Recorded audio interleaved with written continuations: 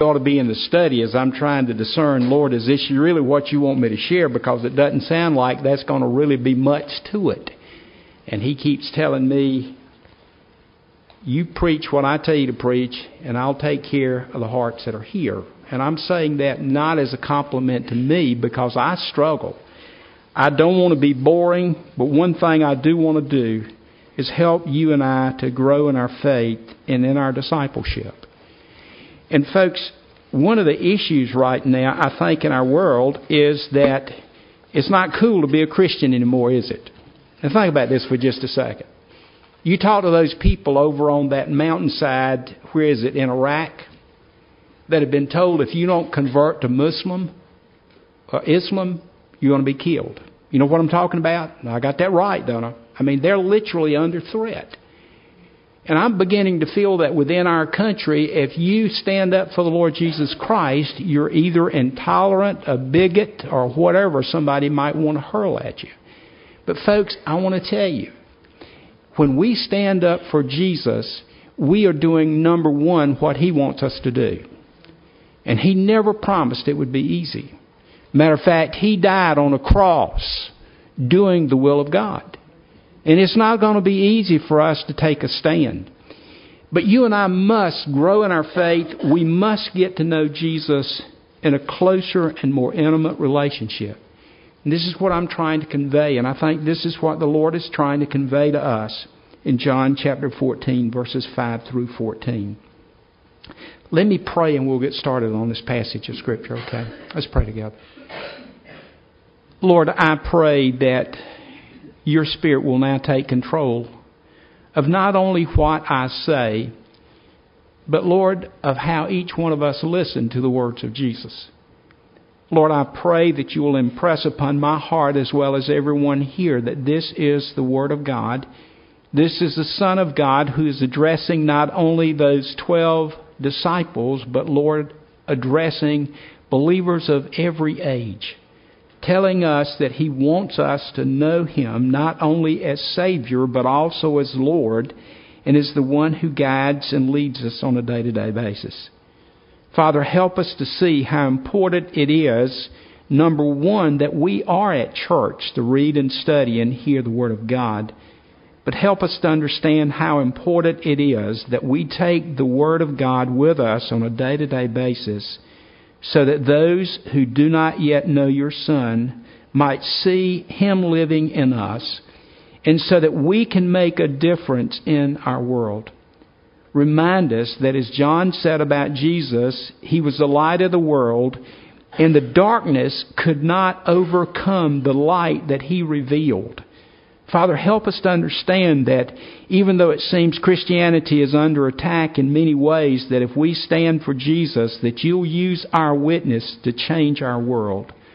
And Lord, as You know better than any of us, our world needs to be changed by the gospel of Jesus Christ. Father, help us not as Christians to sit idly by as the world literally goes to hell. But Father, help us. Help us to be Your instruments. Help us to be Your mouthpieces. Help us to be Your examples. And Father, may we know that we can know You in a close and intimate and personal way. Lord, please speak, for we ask in Jesus' name. Amen. John 14, beginning with verse 5.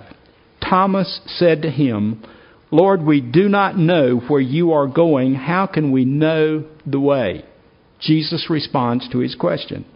Jesus said to him, I am the way and the truth and the life. No one comes to the Father but by me.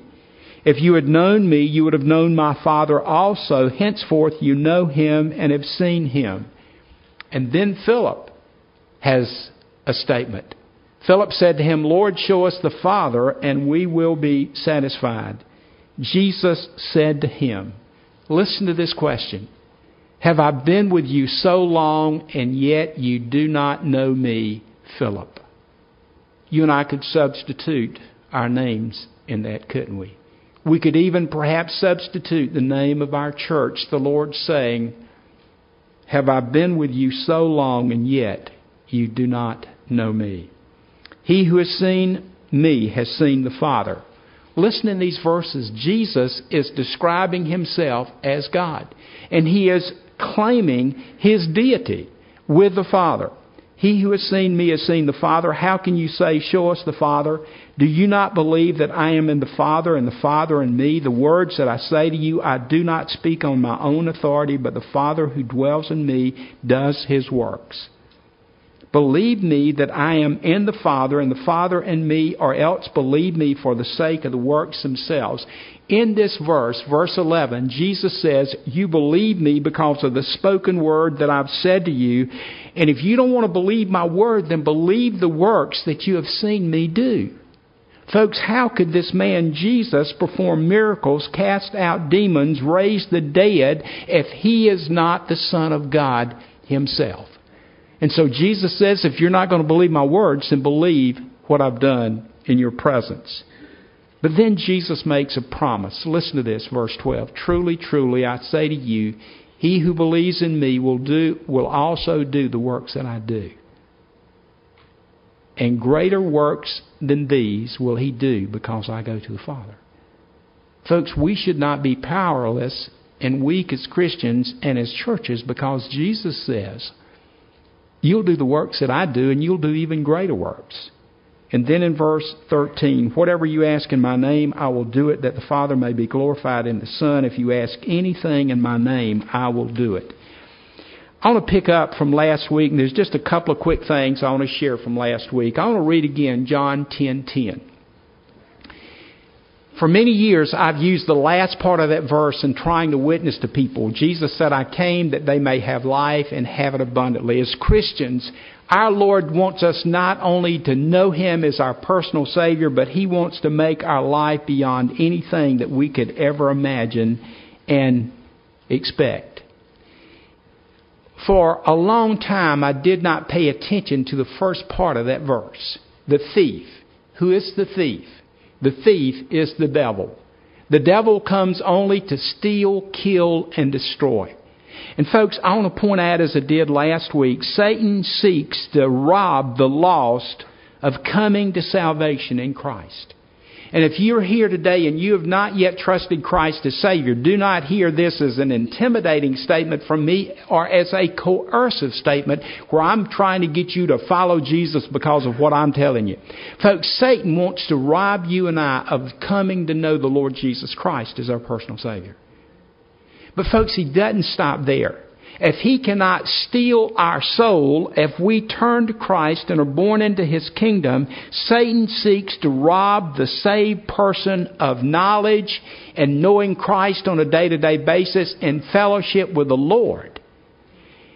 Do you and I understand that Satan is not happy when you and I get saved, but he is terribly upset and angry when you and I get to know Christ and get to know Christ's plan for our lives and get to know his peace and joy and purpose in our day-to-day living?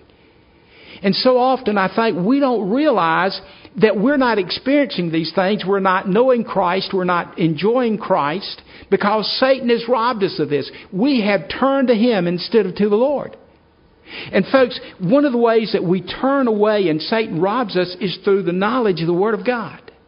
And again, I'm not saying this just because I'm a preacher. I'm saying it because I am a believer. When you and I turn away from the Word of God and we don't feed our souls, folks, guess what? If you and I don't eat on a day-to-day basis, if we don't eat pancakes on a day-to-day basis, if we don't eat something, what is going to happen to our bodies? We're going to become weak. If we don't feed on the Word of God, guess what? We become weak in our spiritual life. If we don't learn more and more about Jesus, we know less and less about him. Please don't turn away from the preaching of the Word of God. Please don't turn away from Sunday school. Please don't turn away from Bible studies during the week. Please don't turn away from giving God time in your day-to-day living to listen to him. Folks, I'm pleading with you as your pastor. Folks, I want you to know Jesus.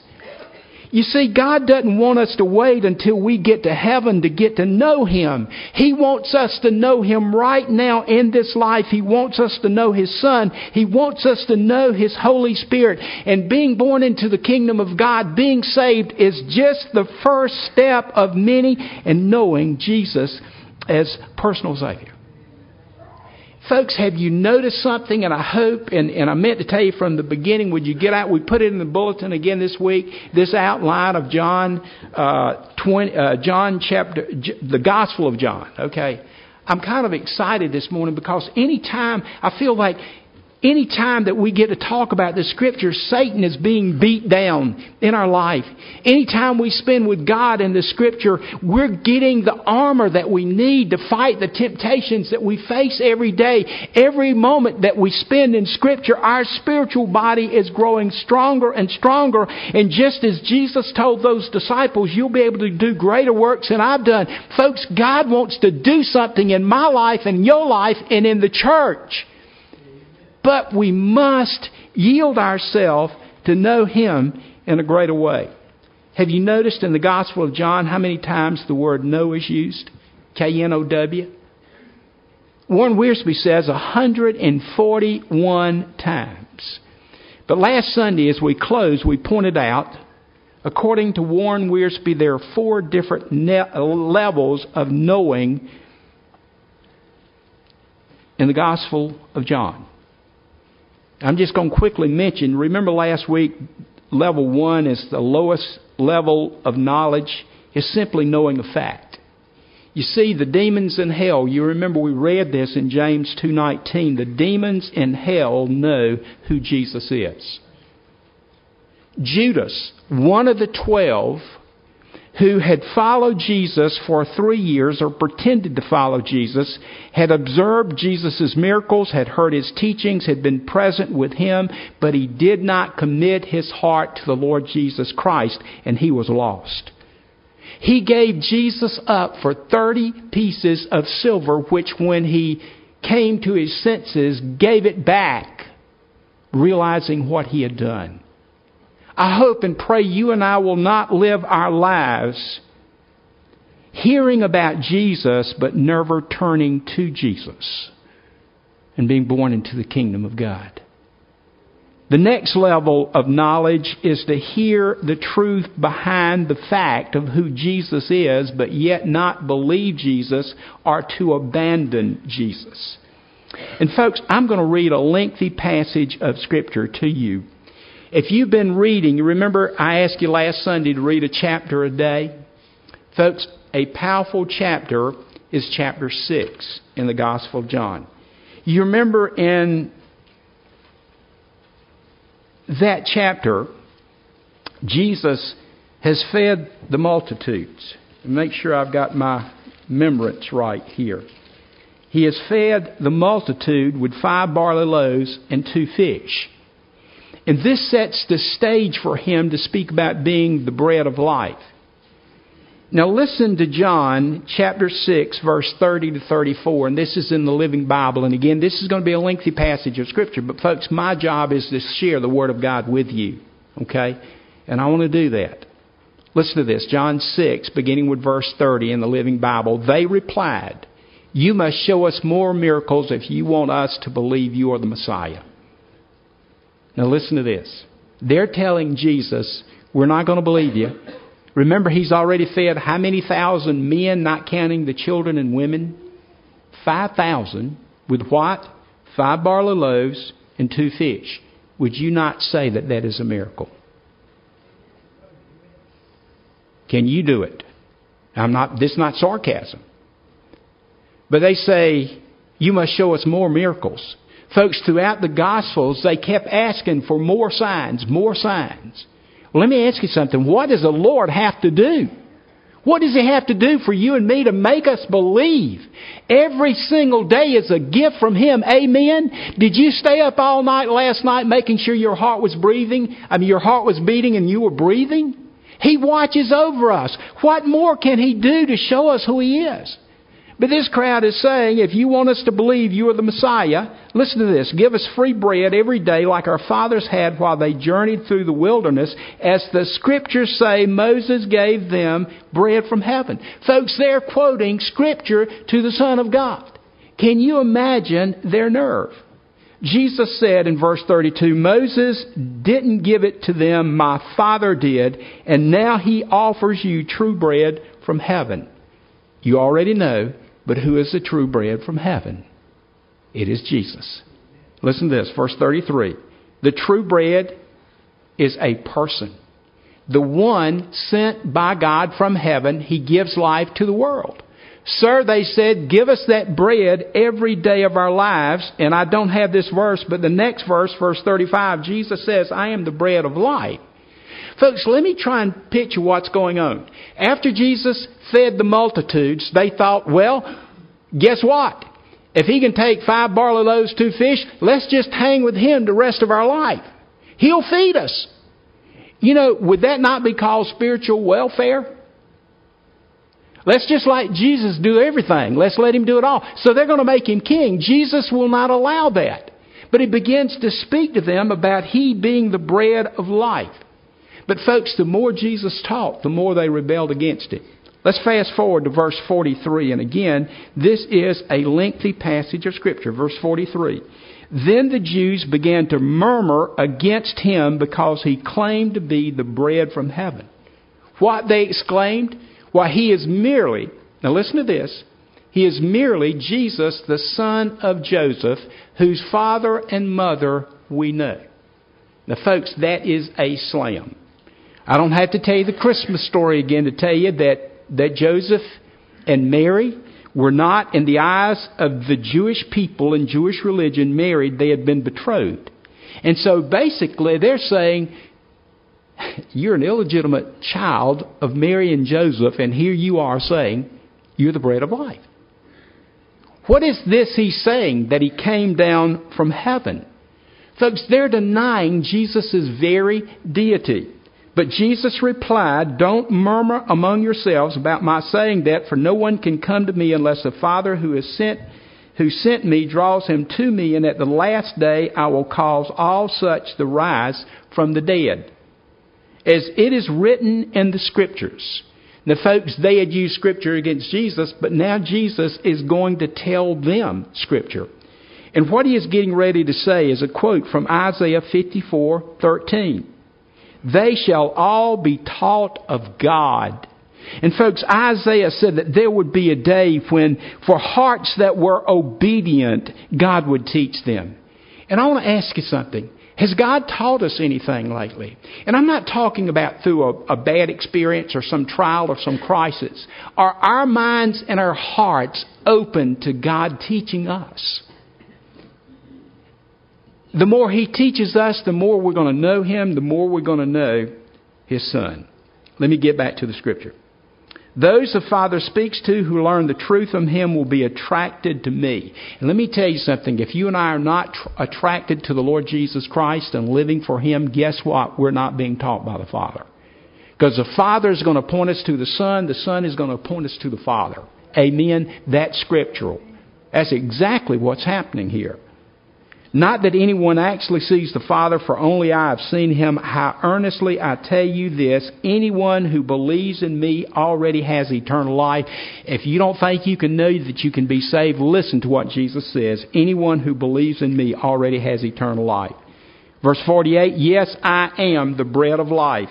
When your fathers in the wilderness ate bread from the skies, they all died. He's talking about back during the Exodus experience, and they're wandering in the wilderness. But the bread from heaven gives eternal life to everyone who eats it. I am that living bread that came down out of heaven. Anyone eating this bread shall live forever. The bread is my flesh given to redeem humanity. Then the Jews began arguing with each other about what he meant. And please notice something. The Jews, first of all, began to murmur against Jesus. Now they're beginning to argue among themselves. How can this man give us flesh to eat, they asked. So Jesus said it again. With all the earnestness I possess, I tell you this, unless you eat the flesh of the Messiah and drink his blood, you cannot have eternal life within you. Now listen to this for just a second. Jesus is not talking about cannibalism or becoming a cannibal and eating a person's flesh.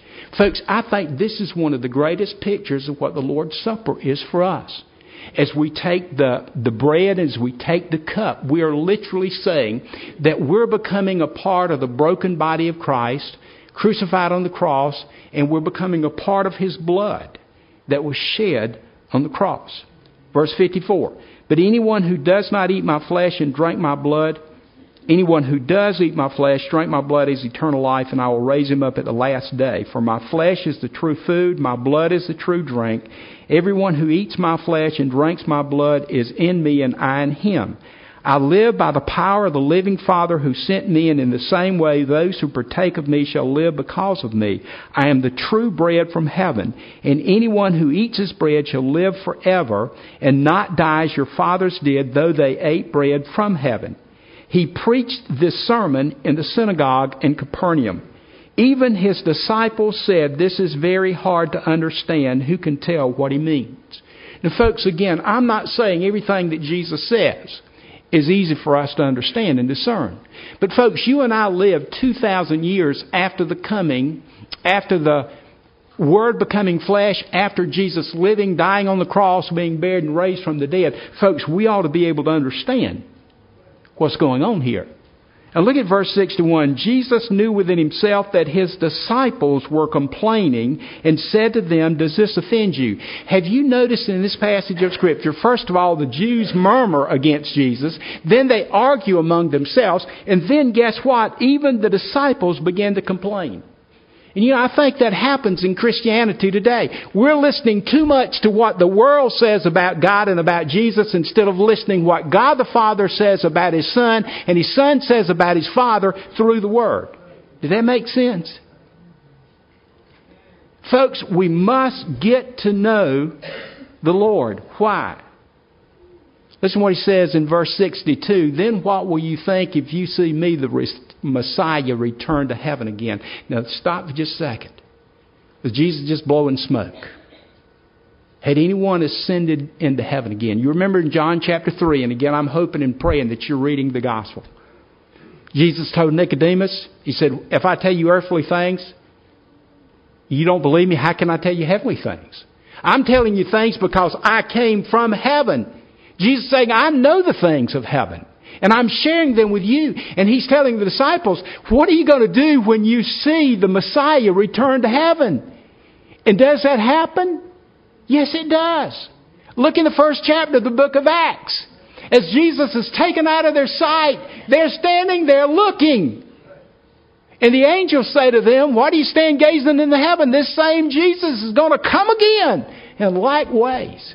When Jesus comes back, if we're living, we should not be surprised, because we ought to know who He is. How do we know?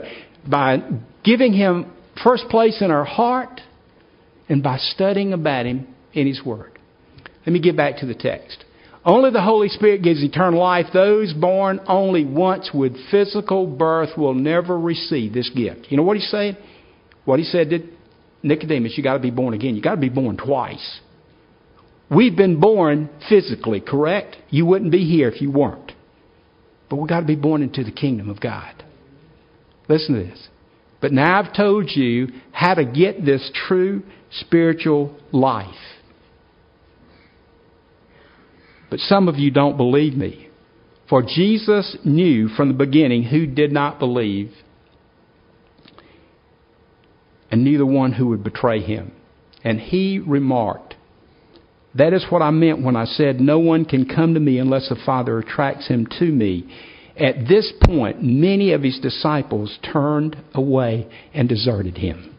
I'm going to stop right there for just a second. I'm about to run out of time, and I know that. This is really a depressing thought to me, but I need to share it. There were many people who followed Jesus temporarily, until He started really revealing who He was. And they said, "We don't want none of this." You know what they've been saying to Jesus in John chapter 6? "If you keep feeding us, man, we'll be with you all the way. You keep putting gas in the car, we'll ride with you." Not being sarcastic. But Jesus is beginning to reveal who He is. They won't believe it. So they turned and they deserted Jesus. They heard the truth. Listen to this. They heard the truth, yet still, because they did not commit themselves to the Lord Jesus, they abandoned Him. Again, I'm not trying to be intimidating in anything that I say. But the thought hit me, and I wrote it in the margin. Will there be people in hell who heard the gospel yet refused to come to Christ? Think about it for just a second. How many thieves were crucified with Jesus? 2. One mocked the Lord and rejected Him as the King of Kings and Lord of Lords, and the other said, Lord, remember me when you come to your kingdom. And Jesus said, today you'll be with me in paradise. Folks, so often as Christians, we can say, well, I know Jesus as my Savior, and praise God for that. Praise God that our names are written in the Lamb's Book of Life. But folks, what about the rest of our life? Does God want us to know Him in a greater and a better way? And He does. You see, John 1:12, and if you will, go ahead and go to that, Steve, and I promise you, I'll say a prayer and I'll finish, okay? All who received Him, who believed in His name, He gave power to become children of God. Would a parent abandon his child? And I know that's happening in our world every day. Perhaps you're here and your parent or parents abandoned you as a child. That's not being a good parent, is it? Our Heavenly Father is not going to treat us that way. He wants us to know Him. He wants us to have intimate fellowship with Him. He wants us to know Him on a day-to-day basis. He is not going to be absent from us unless we turn away from Him. And folks, the whole purpose of this message, these series of messages, is that you and I can know the Lord Jesus.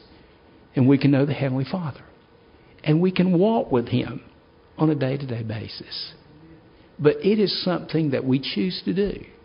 And let me tell you something. The world might be offering us all these things and saying, oh, don't follow that religious stuff. And don't be religious.